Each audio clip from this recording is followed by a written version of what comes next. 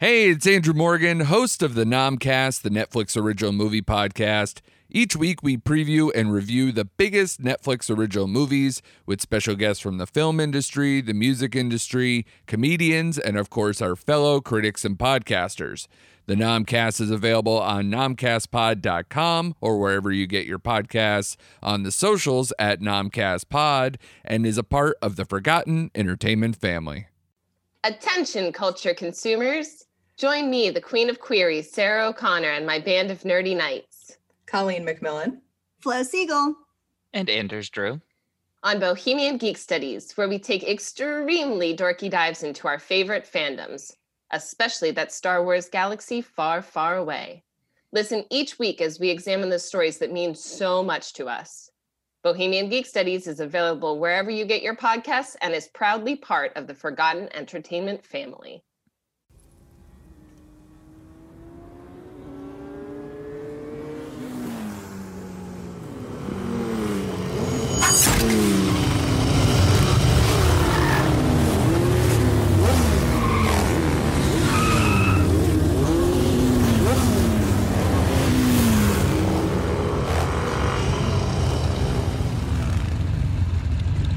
Is that what I think it is? You didn't think it was going to be that easy, did you? You know, for a second there? Yeah, I kind of did.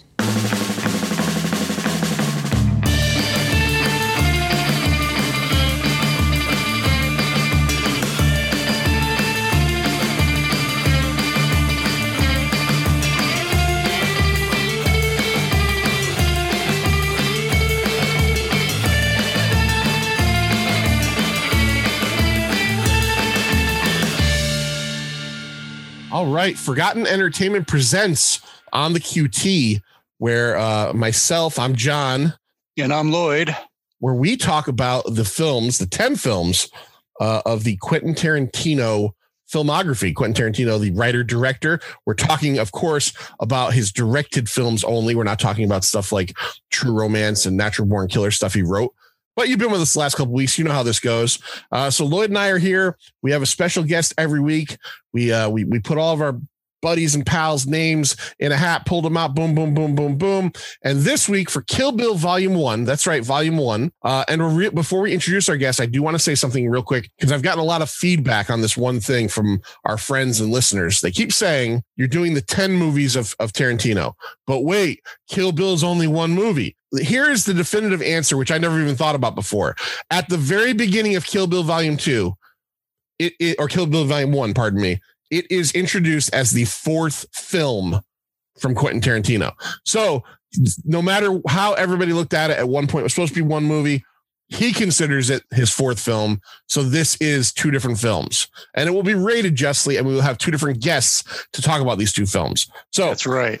Our buddy Sean McLaughlin, AKA Shawnee Mac, AKA the Glock Senior, is here with us. Sean is a staff writer for HorrorNewsNetwork.net, and he has been on our other podcast, Pint of Comics. You can find us over at pintofcomics.com many times. And Sean got picked for Kill Bill Volume 1. Sean, how's everything going? How you doing, man? Pretty good. Thanks for having me, guys. I appreciate it. It's always a laugh when I'm on. Oh yeah, you guys are great. We always have a good time with you. We always have a good time. Yeah. Now, we've been asking all of our guests your Tarantino, I guess, appreciation. Big fan, little fan, don't care. Where are you at with this? I'm not a big fan. I'm definitely a fan of his. I do have some issues with him as well, but I would say he is one of those guys that's not afraid to take risks, and I got to respect that. And a lot of times they work. So, I would say a medium fan. Okay. All right. Right in the middle. All right. Now, the next thing we kind of do, I want to go around and kind of gauge this is, so we're talking Kill Bill Volume 1, and we'll get into all the little things about it in a minute. But let's talk our personal history with this movie. Manster, Lloyd, did you see this in the theaters? Were you aware of this when it came out? Did you care about it when it came out? Where were you at? This is around the time where I stopped going to the theater for his movies and then, just waiting for DVDs and stuff like that. So no, I didn't see this in the theater. Not that I wasn't excited for it, but yeah, that's just what it was at that time. All right. We have to also mention our last show was the Jackie Brown show. We talked about Jackie Brown with Melissa Willette. And it's very important to point out that from 1997 to 2003, nothing came out. Right. So Jackie Brown comes out. It's his third film. You know, we talked about how it was a little bit different because it was based on a pre-existing property as opposed to something original.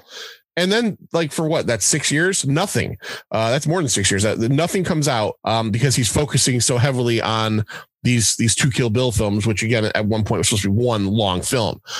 So it's interesting when, you know, someone who in 1992, 1994, and 1997 comes out with, you know, Reservoir Dogs, Pulp Fiction, and Jackie Brown, you know, he's hitting really quickly. And then all of a sudden he goes Chinese Democracy on us and we don't hear from him, you know, for a long time. I'll tell you right now, I saw this in the theaters and I could distinctly remember the feeling in the theater was that we were watching something that like you really haven't seen before. His first three movies, you know, no matter how good they are, they're all Los Angeles based crime thrillers, you know, if you really want to get down to the end of it. And now all of a sudden we're in the middle of a 70s era grindhouse / you know, martial arts revenge picture. And it's very stylized, even more so than the others. It's in your face. It's kind of crazy. I remember people like cheering in parts. I remember people like kind of like hearing people around like, what is going on here?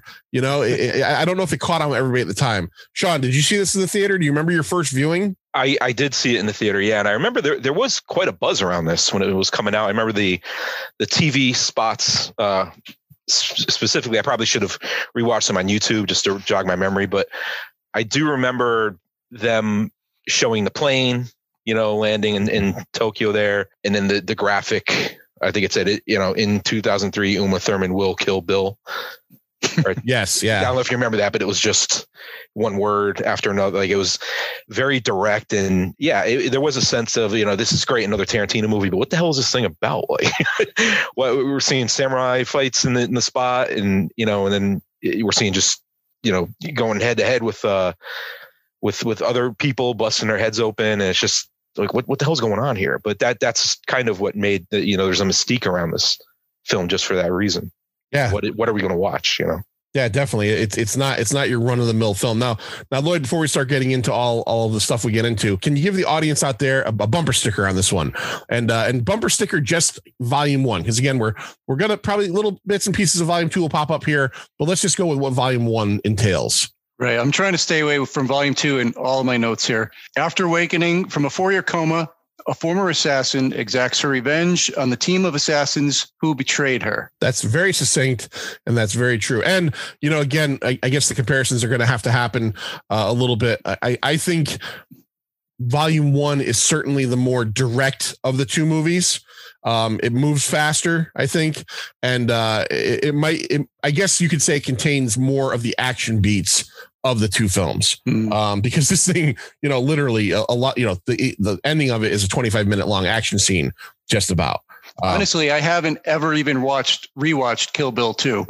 I've seen Kill Bill 1 a few times. I've certainly seen 1 more than 2, but I've seen 2 a couple times. Sean, are you lopsided? Yeah. Do you watch 1 more? Same thing. I've seen 1 more than I've seen 2. I've seen 2 a couple times.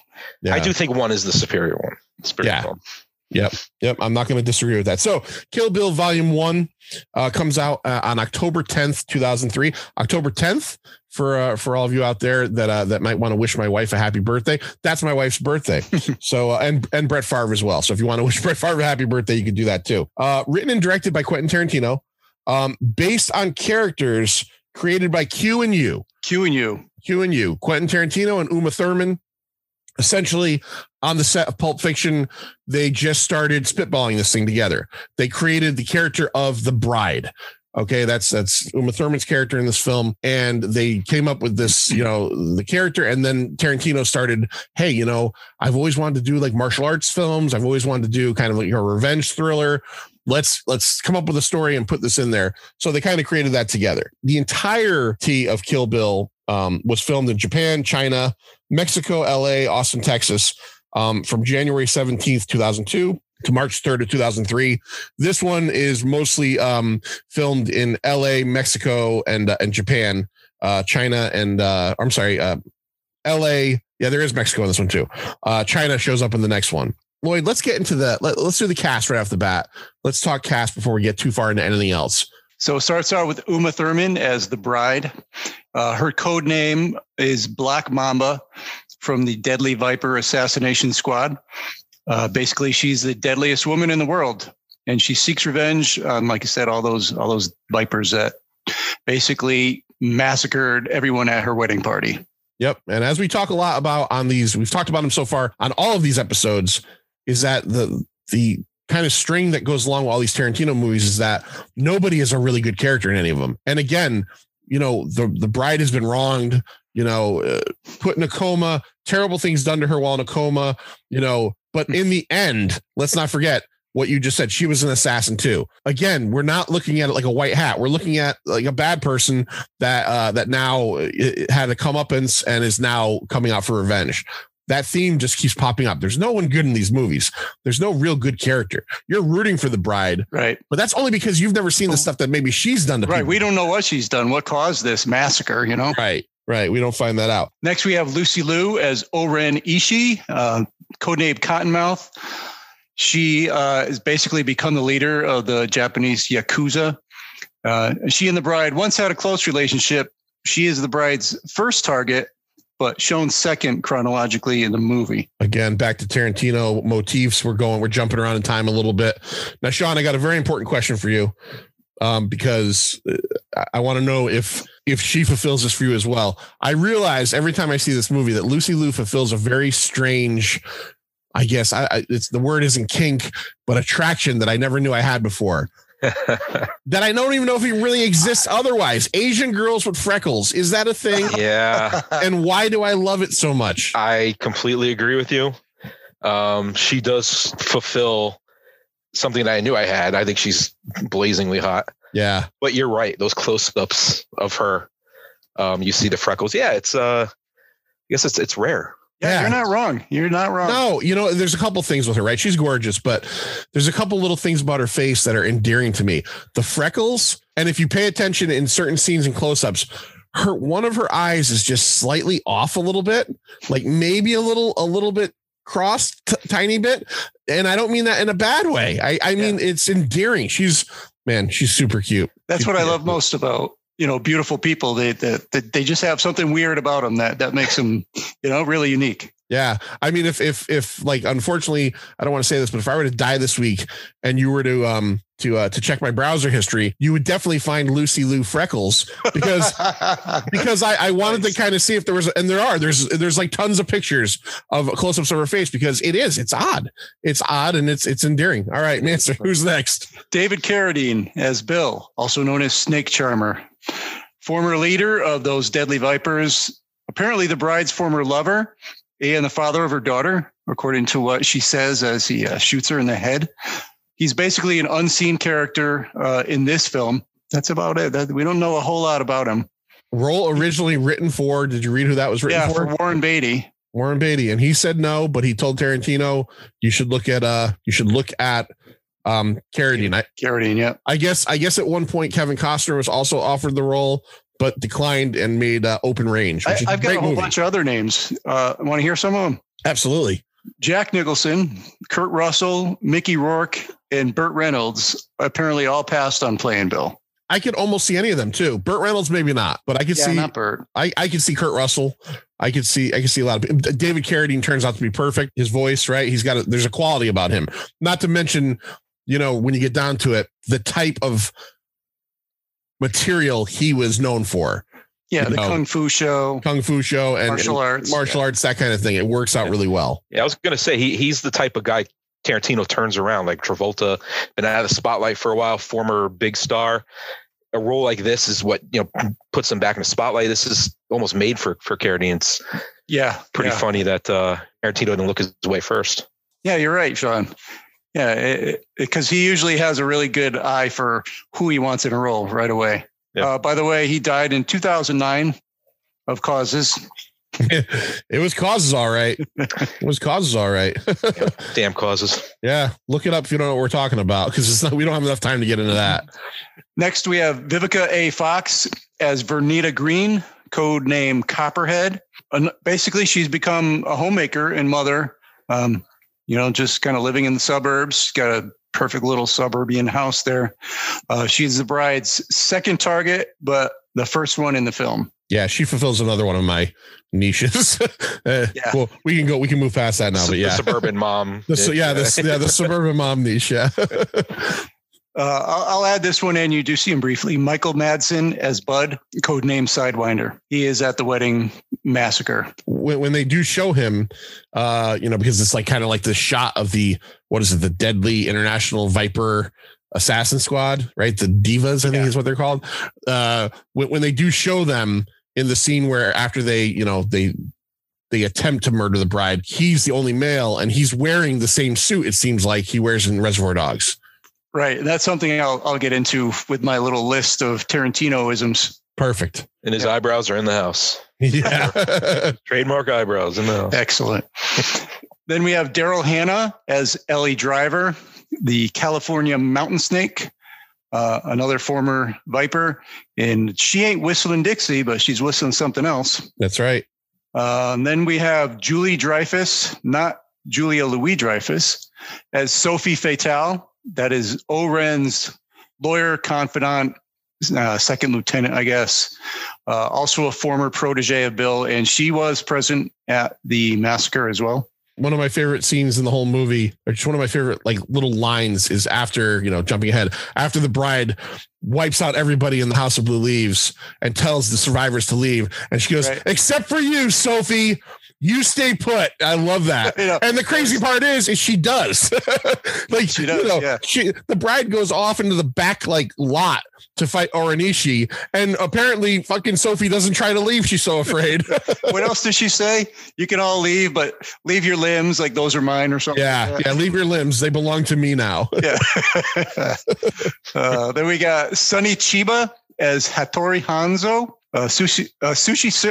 Wow, I can't say that today. That's a tough one. A sushi chef and long retired master swordsmith who basically agrees to craft her a sword after he's vowed an oath not to do that for like the last 28 years.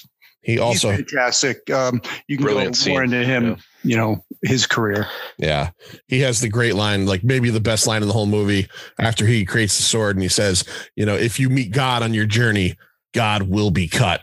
I love that. Yeah, that's a great line. All right, a few more here. Shiaki Kuriyama as Gogo Yabari, the basically Oren's sadistic schoolgirl bodyguard.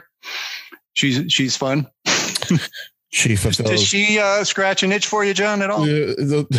No, Asian schoolgirl, absolutely not. Absolutely not. I see what you did there with the nodding of your head. See what I did? This is not a video podcast. You can't see me saying absolutely yes.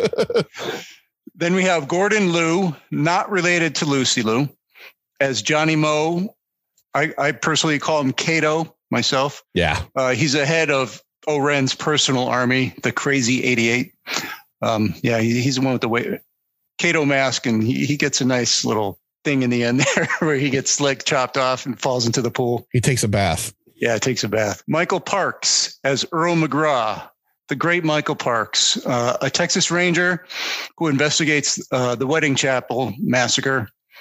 And this role here originated in the Robert Rodriguez movie From Dusk Till Dawn, continues in here, and then it's reprised in both segments of the Rodriguez Tarantino Grindhouse films. Yep. Michael Parks is awesome. Passed away a couple years ago. Yeah, unfortunately. I'll give you one more. There's plenty others, but Michael Bowen as Buck. He's the rapey coma pimp. He's an orderly at the hospital who's just been pimping her out and raping her, the bride, while she's laying there in a coma. And Buck likes to what? Yeah. Yeah. Right. My name's Buck. I like to fuck. And he's got the most absolutely disgusting fucking little can of Vasalube. Oh, God. With fucking hair. It's so disgusting. When he tosses it to that guy, I'm like, why are you even catching that thing? Let me ask you a straight up question. So Buck is like a nurse or orderly, right? And he works at a hospital. What like self-respecting hospital would let a guy with a vehicle that's called the Pussy Wagon and the tattoo that, what did his tattoo say? Did it say fuck? It said fuck. Yeah. So like, I just can't picture the administrator of the hospital not saying, "Hey, Buck, can you possibly take your bright yellow and pink truck and not bring it here anymore?" Some of the patients notice that it says Pussy Wagon on it. I guess I've never seen it, but I guess if you see this on TNT, it is digitally altered to Party Wagon. Party Wagon. Sweet. Yeah. It is a party. Yeah, it's an absolute party. I actually have a continuity question too when we get to it regarding Pussy Wagon. Absolutely. And Quentin Tarantino owns the Pussy Wagon. That is a personal vehicle of his that apparently when this movie came out, he drove to premieres and to appearances. So that's pretty crazy. And Michael Bowen, we kind of, linking through the movies, Michael Bowen was in Jackie Brown as one of the ATF or federal agents as well. He plays a real fucking skee ball in this. Now, Sean, real quick, even though Lloyd didn't mention him, do you recognize the gentleman that he in lack of better or more tasteful term rents the bride out to? Did you recognize that fellow? Is he Adam Sandler's buddy? Yes. Okay. Yes, I did then. You tell by the eyes. You tell by the eyes. He is Jonathan Lofgren. And if you don't know who he is, he's in just about every Adam Sandler movie. If you want to recognize him immediately, he is the cross-eyed guy in The Waterboy who says, "Did you just make a joke, Bobby?" he plays a very disgusting client. Bobby Boucher. So we got a $30 million budget. An opening weekend of $22.2 million. Now this is his largest one. Recall Pulp was about 9.3 and Jackie Brown was right around there too. Yeah.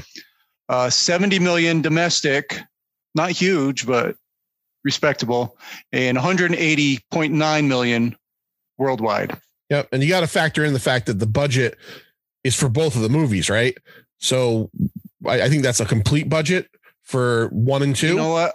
I didn't check if that was a complete 1 and 2 budget or not. All right, we'll double check for the next episode. Yeah, but if it was, then it means you're making kind of double the money by splitting them in half. Part of the reason they split them in half, and they didn't split this in half until 4 months before it came out, July of 2003. Apparently, the scumbag there, Harvey Weinstein, I guess he always had a issue with telling his producers to make their movies shorter.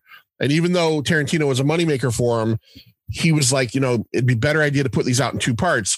The reason Tarantino acquiesced to that is because he knew that if you took both of these together and had almost a 4-hour movie, he knew if he put it out in one shot that they would want to trim it down more. And he said he would lose stuff like the anime sequence and stuff that he really cared about. He said he knew if they split it in 2 movies, he could get away with making them, full length features. And still, you could put them together if you want and watch them. So it was a choice on his part. And it's great because, I think if any of us out there, as we're recording, sat and watched the Justice League 4-hour movie, no matter how good Kill Bill is, imagine going to see that in the theater for 4 fucking hours. It'd be tough. It would be tough. That was a good call to go to. Yeah. Split it in half, just like a baseball. Yep. Yeah. Split it in half, just like a baseball. Absolutely. So yeah, this thing starts off and the bride is on a rampage immediately it starts off showing you the massacre, the ending of the massacre. And I kind of read in one of the things I read while researching this, that it's really funny that when the bride goes on her revenge streak, they show all the violence graphically. When it's her, you don't see what happened except for Bill shooting her in the head, which I got to say, every time I see it, when he shoots her in the head, it makes me jump because it's kind of mid-sentence and it's just this awful, pop to the head and, the blood shoots out of the back of her head. And it's black and white, so it makes it easier to take. It is. Yeah, that is absolutely true. Quite a bit in the film. Yeah. Yeah. Part of the reason of the black and white, especially when you get to the end, is Tarantino was tributing, I guess, a lot of Kung Fu movies and action movies back in the day when they'd go to, network television or television, they would, I think this is in other countries mostly, they would make them black and white so that the blood wasn't so much of a factor. Right. Tone down the violence because, blood's only blood if it's red, not if it's black. And it actually does work. Yeah. They did that with pro wrestling too. You remember in the 80s? Yeah. Saturday Night's Main Event, they would, if anybody bladed, they would just go to black and white. And yeah. There you go. So Sean, she shows up first to take on Vernita Green, who is what was she? Copperhead. She was, yeah. And they get into essentially this incredible fight in this suburban house, and they pause long enough for her daughter to get off the bus. Did you notice, Sean, that when Vernita Green pulls the gun out of the box of cereal, did you notice the name of the cereal? Yeah, I don't. I did not notice it. Oh, it was Wheaties? No, the hell was that it? cereal. You're like, uh-oh. Yeah, you see the cereal, and the cereal is titled what, Lloyd? Kaboom. Kaboom. So she's hiding a handgun inside of a box of cereal called Kaboom, which I'm surprised he didn't go with Fruit Brute. It seems to right. be something the third time. Something he's hitting a lot. Wait, was there actually a Kaboom cereal? No, I think that's just the movie.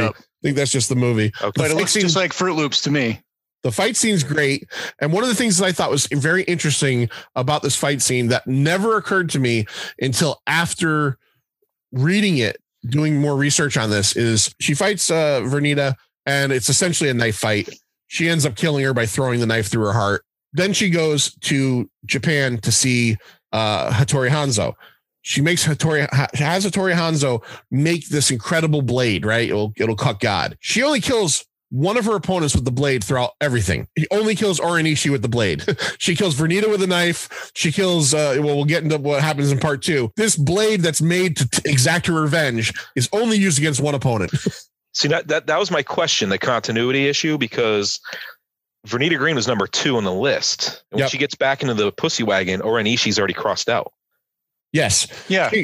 No, that's right. That's correct. Yep. So, yeah, I didn't get where was the pussy wagon unless she was away for a month, at least a month. Parked in the airport, airport hill. So no one went looking for Buck's pussy wagon when he found him murdered in the hospital. Yeah. Yeah. Okay. All right. Sean's going the logical route. I get it. That's something I'd probably complain about.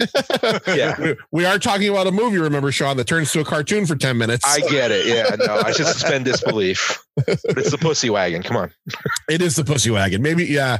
Yeah. I don't know. I was going to say maybe she had it painted, but no, it's still the pussy wagon when she pulls up to how does the pussy wagon play in that neighborhood too? Like some like nosy old fucking biddy looks out the window and goes, "I'm calling the police." Now Tarantino has said, and we're getting to the point where we could still do this, although we kind of talked about the fact that relationships between him and Uma Thurman have been strained over something that happens that we're going to get into in part 2 more. In real life, they've had some issues, but Tarantino has said that he's always thought about doing a 3 that would be essentially Vernita's daughter's journey to find the bride, which, they have this great scene where she essentially kills Vernita in front of her little daughter and then has this speech about, well, if you're still feeling raw, come and find me. And I was wondering, because I don't remember volume 2 because I've only seen it once. Maybe we shouldn't get into it here, but I was wondering if the little girl does come back eventually in volume 2. No, in the movie, she does not. Okay. But he has said that it's always been a thought in his head to kind of do that at some point. Sean, would you be interested in seeing that? Or are you good with this being all?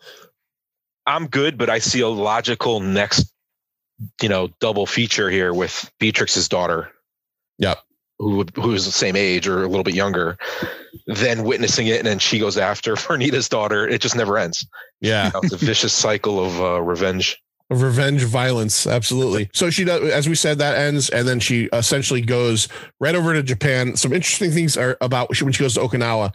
Some interesting things that I found when now Sean just said the word Beatrix, which we never hear in this film, right? Spoiler alert, we'll say it here. Her name's Beatrix Kiddo. Now, earlier in the movie, Bill calls her Kiddo. You think he's calling her Kiddo, right? He's actually calling her by her last name. Now, I had read at some point a while ago, before we were going to do this show, so I tested it. The scene where she goes to Okinawa and then goes to Japan, they show her boarding pass twice. Very quickly. Very quickly. Now, whenever they say her name in this movie, it's only a couple times, it's beeped out. If you pause her boarding pass, her name's right on it. Beatrix Kiddo is on the top right-hand corner. So I thought that was interesting that it was always there. So I have a question about that. Yeah. It's a thing. It's a unique thing for the film. It's kind of cool, but is it necessary to beep out her name? I mean, do you find a purpose for that? I think it's a stylized choice. Just a style. Yeah. And I think it's interesting. I think it's really interesting because you're almost like it's one of these movies where if you really think about it, you're following a character that you don't know the character's name. You're supposed to feel for this person. You're supposed to, understand their plight, and you don't even know their fucking name. They did that. There was a movie a few years ago with Daniel Craig called Layer Cake, where his character's name is never said. and it's part of the film. It's, you know, it's the whole thing in the film. And I think it's supposed to almost keep you at arm's length from someone. And maybe I think because part 2 kind of becomes the more personal part, especially when you get to her finding Bill, that you're supposed to kind of, and you know, her daughter gets involved. I think you're supposed to get a little bit more comfortable with her at that point. And this is just me thinking. I can be totally fucking. Yeah. Okay. Yeah. And I have a couple other questions along the same line. The nonlinear structure of this, you know, so seeing Vernita Green first and then O-Ren-Ishii second, does that do anything to you guys to make the movie better in any way? Not to me. I think it's just Tarantino loves fucking with time. He does timelines. Yeah. So that was his little jab. The O-Ren-Ishii battle was so much more fun. You know, it was more epic than Vernita Green, but there's no reason it couldn't have just been Vernita Green first and then. If they happened in that order, though, in reversed order, the way they actually happened, it would be so anticlimactic. Just killing Vernita Green exactly. the way that she did. And that's why they show the less fantastic one first, which was actually filmed chronologically in order. So the film shows it out of order, but it was filmed in order. Yeah, the whole movie was filmed in sequence. Yeah, which is unusual because most movies don't do that. Right. They filmed this from, you know, the way that it actually, you know, went. And I wonder why they didn't make, you know, just make O-Ren-Ishii the second victim. That's right. I mean, I don't think that it really helped anything for me. Part of the reason, and maybe this is totally wrong, I think part of the reason she went after O-Ren-Ishii first is because she's the biggest threat. She's the fucking leader of the Japanese Yakuza. She's like a mob leader. Vernita Green is retired, you know, essentially is just like the suburban mom who obviously is still dangerous, but probably isn't doing anything anymore, you know? And if you think about it, when you get to the second movie, she goes after Bud, again, retired. You know, we get the idea that Daryl Hannah's character is still dangerous, but you know, she's a mob boss. And she also has to infiltrate this place and take on, you know, I don't know, what is 88 the actual number? She's got to fight fucking. It seems like it is. Yeah. It seems like it's probably 88 people. Yeah. Zero now. Well, you know, on the other hand, you know, you don't just go into a sprint. You warm up first, right? Yeah. She's been in a coma for 4 years. She needs a little warm up. She absolutely needs just go for the best right away. So absolutely. I'm just calling that out a little bit. I don't think that was necessary. Possible Quentin meant to do Vernita Green first chronologically anyway, which is why she drove up in the pussy wagon right from the hospital. Makes more sense to me. It would make sense. Yeah. I don't know. It's a question. I guess I'll have to see if there's anything out there saying. Unfortunately, it won't be on the show, but maybe as you're listening, you know the answer, and you could contact us at forgottenentertainment.com and let us know what's going on.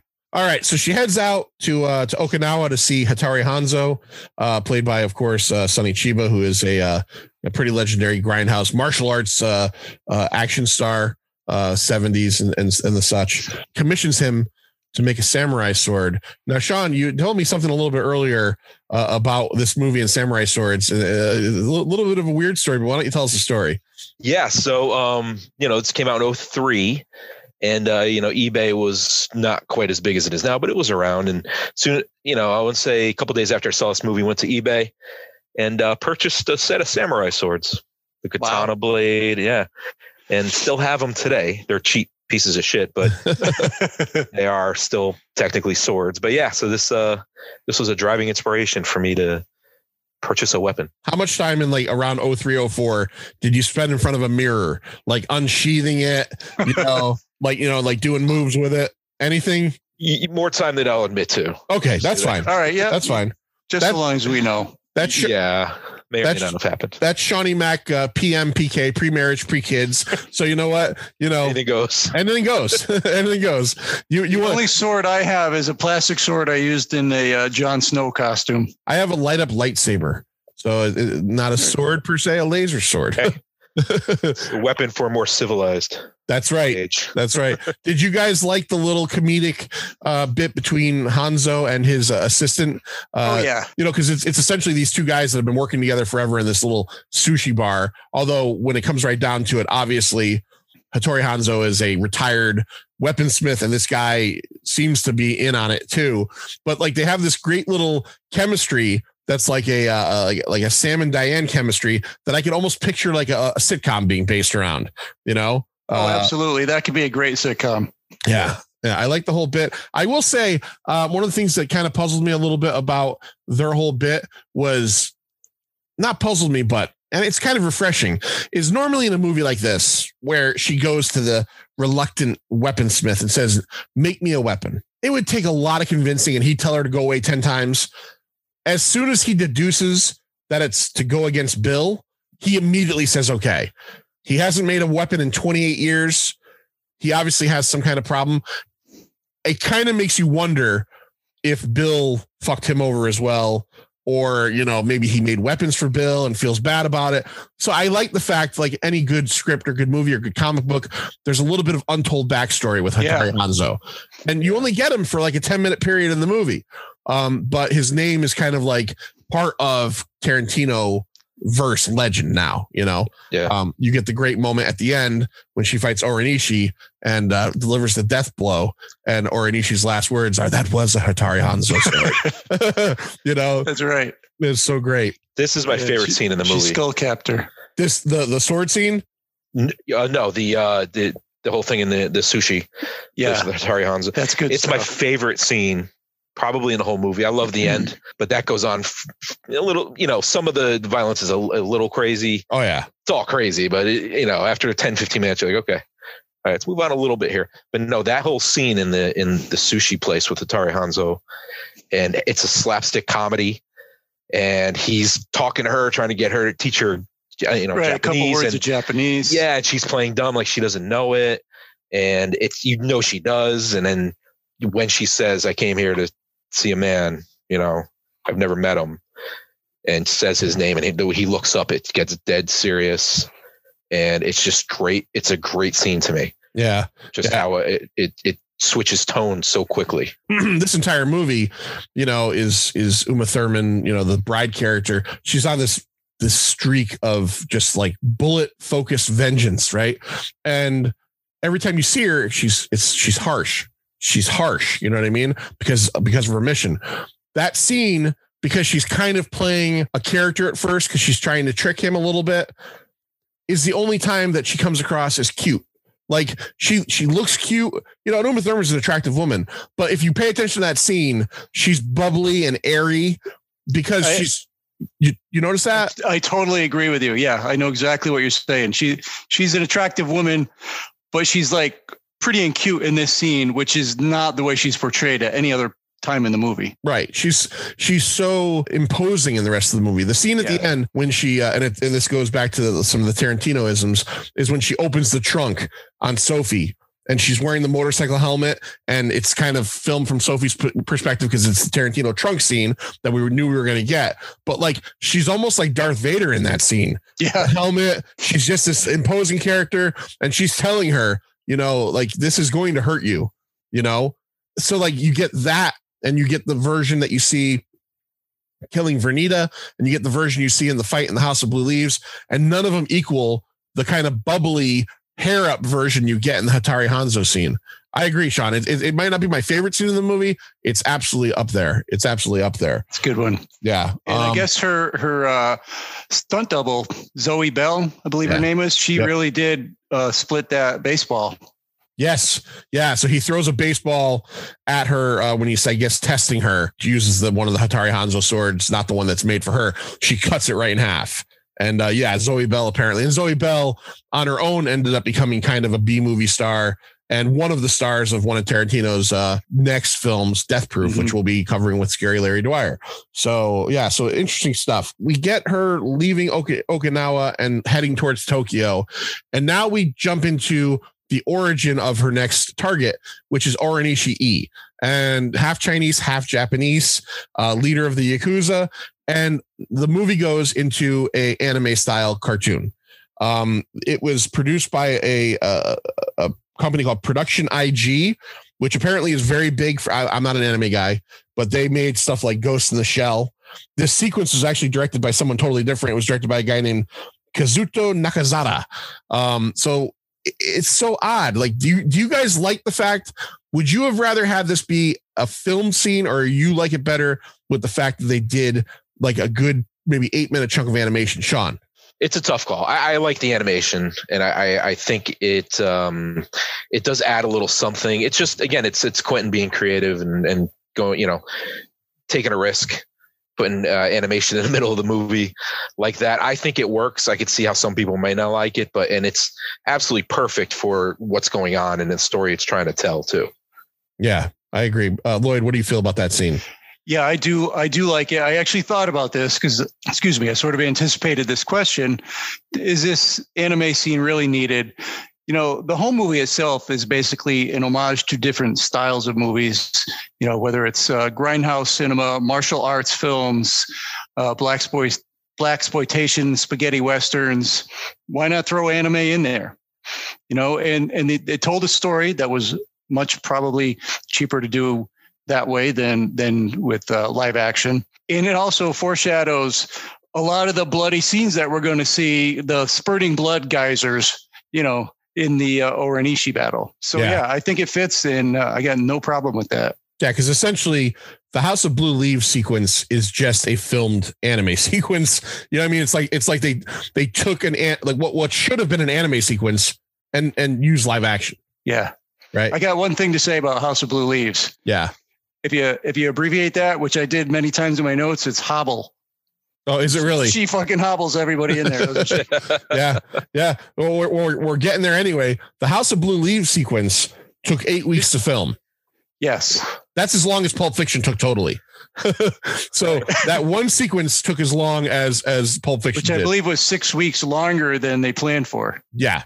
Right. It was over. Lloyd, were you going to say something? I'm sorry. Yeah, no, I was wondering if we had gotten to the point of when Daryl Hannah comes in, or is that? Let's roll back. Go ahead. What do you got with Daryl Hannah? So there's a couple things that stood out to me in that. First of all, so when Daryl Hannah comes into the hospital, because she's in a coma, right? And she comes in and she's whistling a tune. By the way, the tune is the theme from Twisted Nerve, a movie that a Bernard Herrmann did the music for. Now, you can go ahead and listen to a former Pint of Comics episode where we talked about The Day the Earth Stood Still, and that music is also by Bernard Herrmann. But as she's walking in, she's wearing this white coat. And I guess I just never noticed before, but all the piping, the bell, everything, it's drawn on there. Is it really? Did you see that? No. It's literally drawn. She's wearing like a white, leathery, plasticky coat or something. And all the stitching, the bell, everything that's black on that coat is just drawn on. What I felt was weird about that scene. My inspiration came from, yeah. What I felt was so weird about that scene when she decides to go and change into the nurse costume, and the Daryl Hannah character has an eye patch, and she puts on that like Red Cross medical eye patch. Yeah. I just thought like she's trying to, and I get it. Again, it's a movie. She's trying to blend in, but I'm pretty sure anybody that works at the hospital would go, I've never seen the 6'2" long blonde haired like nurse with the fucking eye patch with a cross on it before. I'm pretty sure people would jump at that. Every time I ever see like a the movie, pussy wagon outside. Yeah. I always think this. Maybe you guys can equate this with me or feel this way. Every time I see a movie where people take cover like in like clothes of as hotel workers or something, I always want to see someone in the movie go, I don't know who you are. Like you know what I mean? Like I've been working here 15 years. I ain't never seen you. That never fucking happens in a movie. They put on like the jacket as a waiter, grab a tray, and then they belong. It's like, I'm going to try this. I guarantee if I try this, some dude's going to go, who the fuck are you? Or better yet, a cop. When they dress up like cops and they just somehow fit in. Just fit right in. They work with. Yeah, I'm pretty sure there's a lot of cops in each town, but I'm pretty sure you know who all the other cops are. Right. They probably even make it a point. Here, these are the other cops. Get used to them. No, you can just grab a tray, grab a gun, and you work there now. All right. So yeah. So I have a question about Daryl Hannah too, because we've kind of talked about it a little bit, and I do want to ask this question. Am I the only one here? I just never have really found her to be super attractive. And I know I probably should. Sean, you're the same? I'm the same. Yeah. Even in Splash. Yeah. Probably her cutest. I don't know. I just wasn't into it. Never really did it for me. Well, she's got, I think she's fine, but maybe not my type. But she's got a very, like, maybe a masculine jawline. You know, Yeah, she's a big, looks like a strong, big woman. I don't know. She looks like a wrestler of some kind. No, but there's plenty of wrestlers I like. Yeah. Oh yeah. No, I got a couple of those too. All right. I got a lot of kinks here. A couple more things about that Daryl Hannah scene. Yep. You know, she's there to deliver like a lethal injection, and then she gets a call from Bill. No, we're not going to do that. That's not an honorable death. Well, why the fuck did you send her there? Yeah. I don't understand why she's there if she's just going to abort that because of this, dishonorable death. And lucky for him, she took all that time to get into character and get in costume. Right. Yeah. Would have been dead already. Yeah. If she wasn't so dedicated to trying to slip into the role. When she wakes up from the coma, we sort of see this random mosquito land on her. Yeah. Right. And bite her. And then all of a sudden she wakes up violently and she's out of her coma. Now that's reminiscent of Pulp Fiction, although very little needle, very big needle in Pulp Fiction, same reaction. I thought that was pretty clever. Yeah, I didn't put that together. Yeah, you're absolutely right. You're absolutely right. Now, on the last episode, when we talked about Jackie Brown, we talked about a little bit about Tarantino's fascination with Bridget Fonda's toes, right? Oh, yeah. Well, he takes it to another level here because there is a good, what seems to be 2-minute long sequence that involves what I can only describe. Now, again, Uma Thurman, beautiful woman, but I can only describe as Uma Thurman's finger length toes. She has got some seriously long fucking toes. And, I get it. The idea behind the scene is that she's trying, her legs are atrophied. Only part of her body that is atrophied, by the way, but her legs are atrophied. She's trying to wiggle her toes. And it takes 16 hours to get to moving her legs, but it's just these long shots of her toes. But very well kept for those 4 years. So he must have had pedicures like all the time. Let's be honest. Buck may have been doing some horrible stuff, but he was also keeping her very clean. It might have been for his own nefarious reasons. You don't want those toenails scratching you. Forget that. That's why my wife won't watch the movie anymore, because she is the opposite of a foot person. Yeah. And that scene, if you're not a foot person, you cannot get through it more than once. Yeah. And there's so many of them actually in this movie. Yeah. One of my notes is further on, Sophie Fatale has a good foot scene. Her feet are much nicer than Uma Thurman's. No offense, Uma, but better feet. Lucy Liu kicks off her shoes to jump on the table. Yep. To chop Boss Tanaka's head off as well. Then you got the 5, 6, 7, 8s. Yeah, they're barefoot when they're playing. Woohoo, woohoo, hoo. I like that band. They're really good. He apparently was scouting locations in Japan. And someone he ran into, I don't remember who it was, had a tape of theirs, and he liked some store, and apparently he wanted it so bad that he had to buy the personal copy from that person, and then he had to find them and get them to be in the movie, which I'm sure they had no problem with. I do want to point out. Damn it! I lost something again. I lost my head again. Hold on.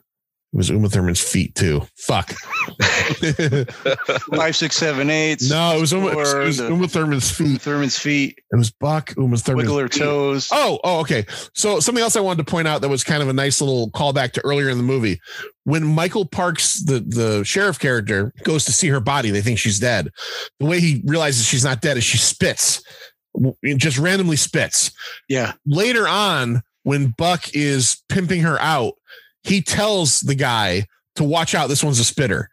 That's right. So I thought that was very interesting to wonder if maybe for the last 4 years, the only thing she does bodily wise is just spit in the air. That's funny. Yeah. It's a good scene with that Michael Parks too, with all the different sunglasses on his dashboard, all the exact same style. Yeah. Maybe a slightly different shade. He's just got a bunch of different shades of cop glasses across the bottom. Awesome. We get to Japan. I love the plane sequences because they're so cheesy looking. And the scene Sean mentioned in the trailer, which was, I do very well remember, the first shot in the trailer is her landing in Tokyo. Yeah. That is actually a miniature that they ended up getting from one of the Toho Godzilla films. It was a film called, it was the most current one to that point. It was called Giant Monsters All Out Attack. And that was one of the Tokyo sets. They got it from that production company and used it for that one scene. With all the billboard advertisements up everywhere too. Apparently the same stuff. Now, when she lands, Lloyd, what do we see an advertisement for that goes along with Tarantino-isms? At that point, I believe maybe that one's the Red Apple. Red Apple cigarettes, yes, Yeah. which keep popping up all I know throughout. we get the Go Juice. We get Red Apple cigarettes. I think that's it for product placement. I think that's it. I think that's it as well. So this leads into the House of Blue Leaves, which is essentially the last 25 minutes where the bride takes on the Crazy 88, Go-Go, and also takes on Oranishi E. You can't describe much more than it's just fucking crazy action. And I Fucking bloodbath. it's a bloodbath, and I do love it, but I do agree with Sean that it's long. It's certainly long, and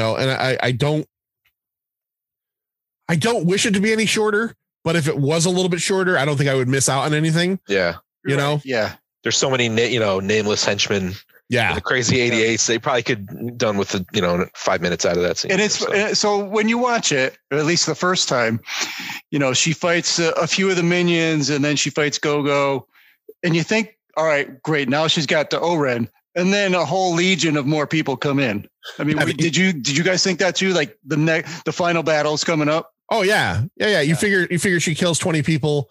You figure Go-Go is like the lower boss level. And I love the fight they have. I love the way Go-Go is using that fucking whatever the fuck that thing is. That mace. The mace thing on a chain. Mace on a chain, swinging it around, kicking it at her, Doing it around her neck and doing it stuff. around her neck. I mean, if that was her actually doing those stunts, it was crazy. Great. How do you even train that? How do you train to control that weapon? I'm telling you, I don't know, but I'm telling you that if I was like in a fight and someone pulled that weapon out and started doing that kind of shit with it, I would run as far as as fast as I could, especially if she hit that button and it suddenly became like a saw blade. Like, fuck that thing. Right? Totally fuck that thing. It's like Phantasm on steroids. The sphere from Phantasm. Yeah. Hey, did you notice too? There's a point where I think after that big fight, the bride is walking across that Zen garden, under the glass. Yes. And there's a shot looking up through the glass at her. Did you see what was on the bottom of the soles of her shoes? I read this afterwards. I didn't notice it. I noticed it. And I'm like, I paused it. Like, I saw something there. I paused it. It says, fuck you, the letter U on the bottom of each of her shoes. Yeah. I read that and I did not notice that. I'll have to catch it on the next viewing, but I laughed at that. What do you guys think of the essentially three different styles we get in the Crazy 88 fight? We get normal in color bloodbath. Then we go black and white for a little while. And then we go to that blue silhouette. Do you guys like that? Sean, how do you feel about that?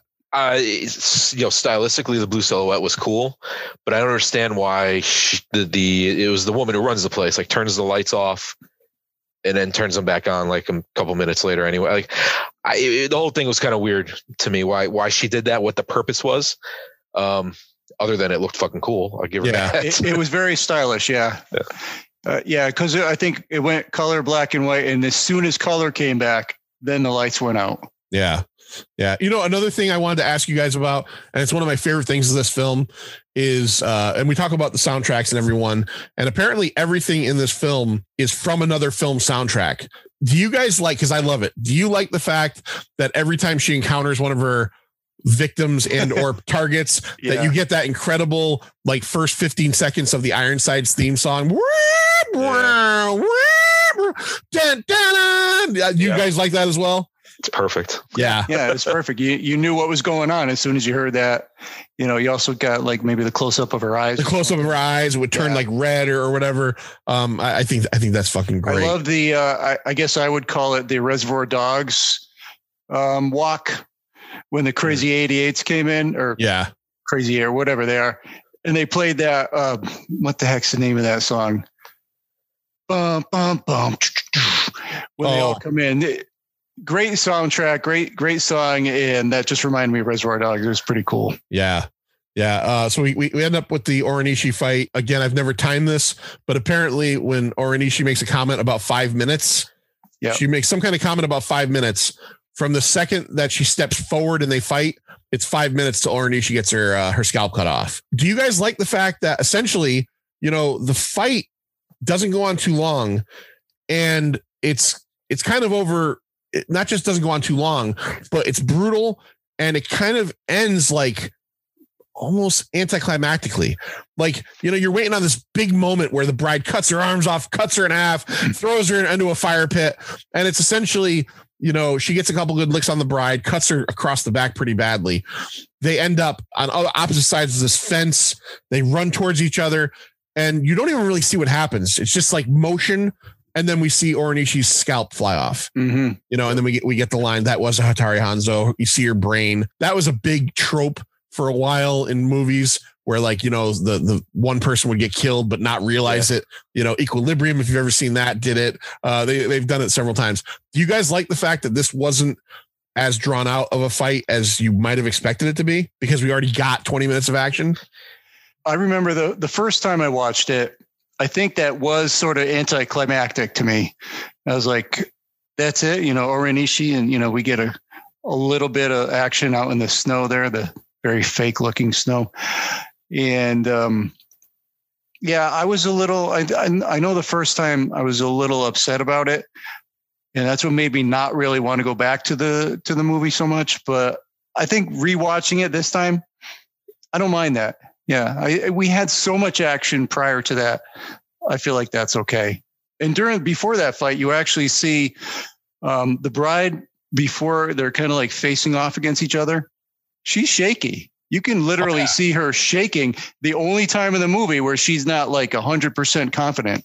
Yeah, right. Because Sean, she knows that Oren is at least her equal, if not better. Absolutely. I mean, you don't rise to the level in the underworld that she has without being a badass. So to me, that last scene, I'm okay with it being as short as it was. The only problem I might have would be Oren Ishii was such a killer, had such a great backstory, and was self-made and attained this level to be the boss of the Yakuza, an American Japanese or a Japanese Chinese American, like defied all the odds. And that's how she goes out 5 minutes. First of all, hiding behind the crazy 88s. Yeah. And then they get killed. And then she goes out 5 minutes later. I don't necessarily have a problem with it. The bride should win, but you know, maybe she should have lasted a little bit longer. You know, that's a great point. Yeah. Yeah, being the leader of the Yakuza, you would expect more. Kind of like you said about the bride being shaky going up against her. Maybe Oranishi is like, fuck, I know she could beat me too. You know what I mean? And I'm going to let's weaken her up a little bit. You know, I don't think anybody's looking for a challenge here. They're looking for, let's let them beat each other out. And then maybe I'll be able to beat her at that point easily. Doesn't work out for her. Now, we have mentioned a couple of times, we didn't really get too far into it, that when Bill does shoot her in the beginning, she says the baby is yours. You're assuming this whole movie that the baby has died. When she wakes up from her, it's sad actually. When she wakes up from her coma, she reaches for her stomach. And even though it's been 4 years, to her, it's been an hour. She realizes the baby isn't there and she freaks the fuck out. So this movie ends essentially with Bill talking to the now armless Sophie Fatale, and probably more than armless, because they kind of make a point of saying like what she's done to you. But she also says, Bill says, did you say anything to her about her daughter, you know, her child still being alive? Movie ends right there. So she's on this path of vengeance, not even knowing that apparently Bill has her kid. All right. That will get into Kill Bill Volume 2 with our special guest from the Nomcast, Andrew Morgan, ForgottenEntertainment.com family, part of that. So let's get into some Tarantino-isms here, Lloyd. Some of the stuff that maybe you noticed, maybe Sean noticed, that might link into some of the other films. So here's what I got. We've got the fourth trunk scene, basically the bride looking down, like you said, in her Darth Vader helmet down at Sophie Fatale in the trunk. The third, fourth, fifth, sixth, seventh bare feet scene. We've already talked so much about that. The third corpse point of view scene, which is in the wedding. Yep. You're looking down at the corpse. The third tracking shot. So there's a shot when they're in the House of Blue Leaves where you're following the bride walking to the bathroom, and then you get that interesting Charlie Brown character. And the owner walking up to a private room, and then we see Sophie Fatale coming down the stairs. That was all one shot that took several takes to get it, but it's all one continuous shot, and it's pretty unique to see that stuff. And you get the second, what they call God's eye point of view, where you got a scene looking down from above. There's a couple of those. There's the second map scene. So the plane flying over the map, like you talked about before. Yep. Another dancing scene. The 5, 6, 7, 8s are doing a lot of dancing. The black and white suit that you mentioned, Bud is wearing in the Crazy 88s. And then more bathroom scenes. There's a lot of bathroom scenes for Tarantino. The second time, Uma Thurman did "Don't Be a Square" and outlined it. And then I guess the only other thing I would say is another samurai sword. We had one in Pulp Fiction. Yes, we did. Sean, anything you got besides that? No, my big one was the don't be a square, and then that would make us square. The way she outlined that would make us square. That would make us square. No, I mean outside of that, I think Lloyd kind of nailed it. I mean, if I were to watch it again right now, I'd probably find something new that I missed. Yeah, a couple things. But it's Tarantino. I mean, he's going to call back to his own stuff all the time. Yeah, which is fine. I have no problem with that. Something that's not from the Tarantino universe, that's a nice callback or tribute is, as Lloyd is wearing tonight, the bride's tracksuit, the motorcycle suit is from Game of Death, essentially with Bruce Lee.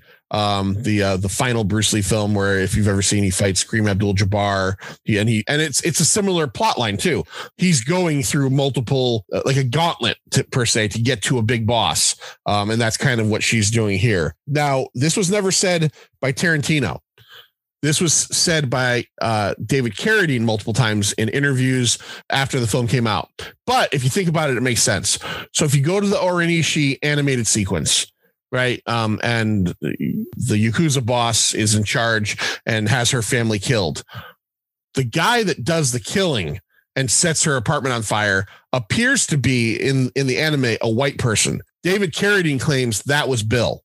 That Bill was like the assassin for that. And now, does it make sense that she would go work for him? Who knows with these fucked up people? But I think that's, if that is true, I think that's an interesting little bit. Because they kind of do make it look like he's got brown hair, he might look a little more Western than the other characters. And that's just something that Carradine says, not Tarantino. That's the guy who actually killed her father too. Killed her father and sets the apartment on fire. So I don't know why. I mean, and I could see to a point if it was just the boss that killed her father, killed her mother, as she goes up, gets in with this guy, the guy with the long hair, then he helps her get to him. The boss isn't the one that killed her father, so I don't see why she'd want to kill that guy, not associate with him. I agree. I just wanted to throw it out there because it was something Carradine said. It wasn't like a fan theory. Now, again, him saying it doesn't pipe dream. Right. Well, exactly. He saw Kung Fu. He didn't know what he was doing. Exactly. Yeah. Look, he's self-auto. Yeah. Let's be honest. This is a guy that jerked off to death. So maybe he didn't. Hey, know. We should be so lucky. Yeah. Hey, you know what, Manster? Do we have some box office for this one? Yeah, we do. Yeah. When I said box, I made a square, by the way. No lines came up though. A square I did office. See that. Yeah. Oh, before we go into box office, let's just mention this is the first of 3 films in a row. No Academy Award nominations. No Academy Award nominations. And we only talked about this in the first episode. And I do want to just point this out because I find this interesting. We kind of talked in the Reservoir Dogs episode about like his well-known use of the N-word and his overuse of it. Kill Bill 1 and Kill Bill 2 are the only 2 movies in his entire lexicon, whatever you want to call it, no use of that word at all. So I just wanted to mention that because I think it's an interesting trivia fact. So not even cinematography, huh? Nope, nothing. Wow. Nothing. Nada. All right. So the weekend of October 10th, 2003, Kill Bill did come in number 1 that week at 22 million. At number 5 was Out of Time. Oh, Denzel Washington. Yeah, I don't remember. I don't think I've ever seen that. Number 4, Intolerable Cruelty. Number 3, Good Boy. Number 2, School of Rock. There we go. In the second week of School of Rock. And number 1, like I said, Kill Bill. For the year, Kill Bill came in at number 40. School of Rock for the year beat it at number 36. I'm going to give you the top 10 that year because it's a pretty good top 10. Cheaper by the Dozen, number 10. Number 9, The Matrix Revolutions. Number 8, Terminator 3, Rise of the Machines. Underrated. Number 7, Elf. Awesome James Caan movie. Number 6, X2, X-Men United. Like how you say it's a James Caan movie. Yeah, James Caan movie. That was a James Caan vehicle. You remember? I was waiting for somebody to say something. Elf, a really good Mary Steenburgen film. Number 5, Bruce Almighty. Can I tell you that Mary Steenburgen also fills a niche? I have like something going on with me. All right, go ahead, keep going. Yeah. No, you've talked about her before. Yeah.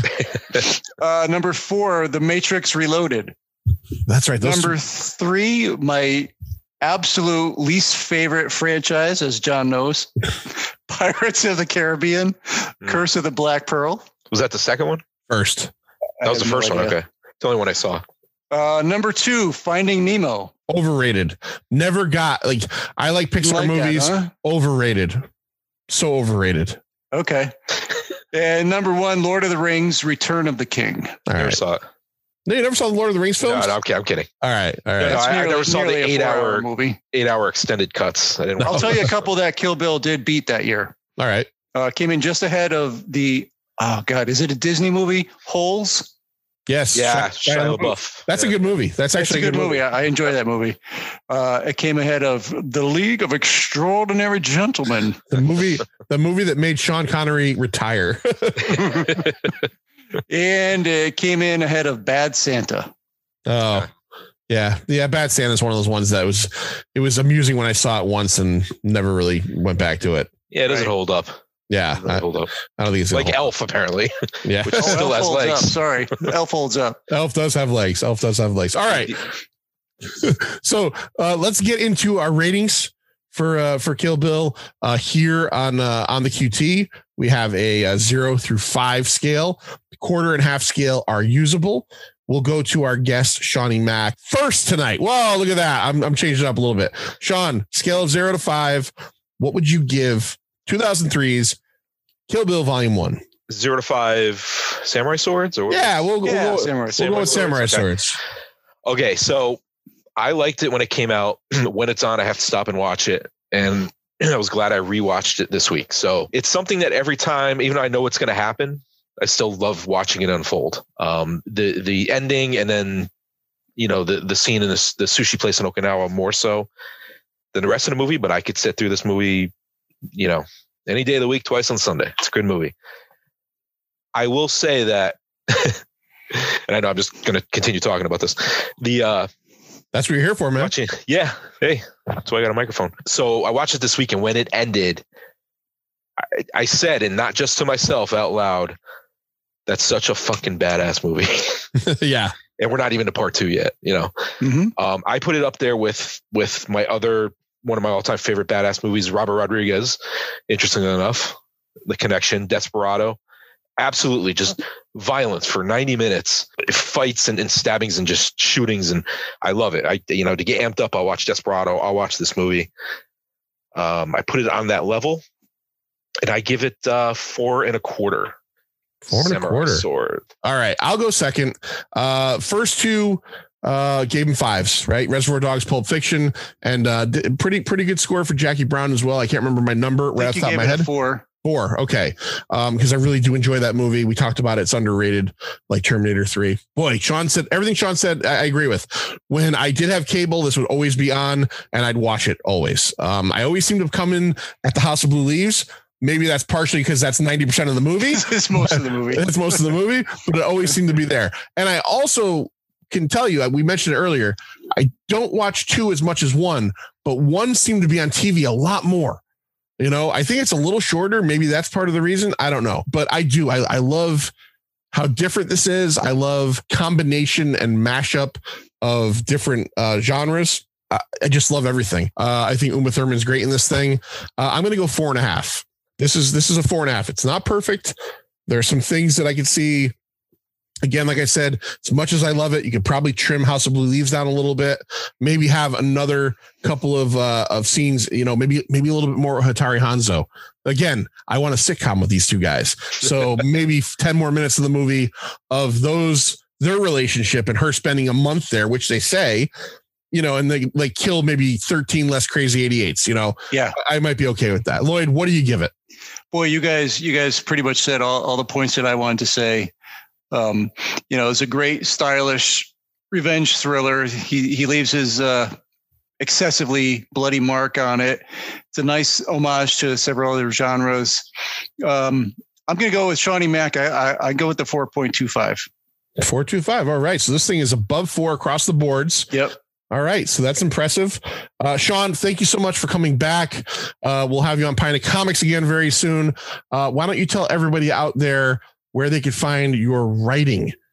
Sure. Occasionally you can find it on Horror News Network. That's horrornewsnetwork.net. All things horror, news, reviews, everything. Go there. It's your one-stop shop. And check out Connecticut Cult Classics while you're there. That's right. Connecticut Cult Classics, our buddy Scary Larry. Great time. All right. So before we go, real quick, we are part of the ForgottenEntertainment.com family. Forgotten Entertainment has some great shows. So I want to just point some of these out for you if you want to add some podcasts to your podcast player. Forgotten Cinema. Mike and Mike talk about movies that have been forgotten by the general audience. Next week's guest on the Kill Bill Volume 2 episode is Andrew Morgan. Andrew has the Nomcast, which is a fantastic show where he talks about Netflix original movies, aka Nom. You get what he did there. Also, cracking one open, Mike Butler, one of the Mikes from Forgotten Cinema, and his fiance Elise. They talk about craft brews and pop culture.